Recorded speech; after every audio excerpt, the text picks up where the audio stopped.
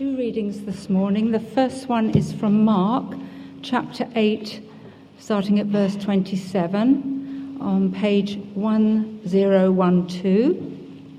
Mark 8, verse 27. And the next one will be Daniel, chapter 7, starting at verse 9, and that's on page 892. Peter's confession of Christ. Jesus and his disciples went on to the villages around Caesarea Philippi. On the way, he asked them, "Who do people say I am?" They replied, "Some say John the Baptist, others say Elijah, and still others one of the prophets." "But what about you?" he asked. "Who do you say I am?" And Peter answered, "You are the Christ."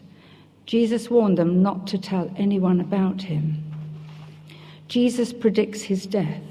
He then began to teach them that the Son of Man must suffer many things and be rejected by the elders, the chief priests, and teachers of the law, and that he must be killed and after 3 days rise again.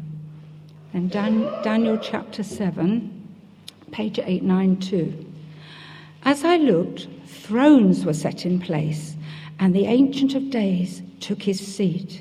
His clothing was as white as snow. The hair of his head was white like wool. His throne was flaming with fire, and its wheels were all ablaze. A river of fire was flowing, coming out from before him, and thousands upon thousands attended him. 10,000 times 10,000 stood before him. The court was seated, and the books were opened.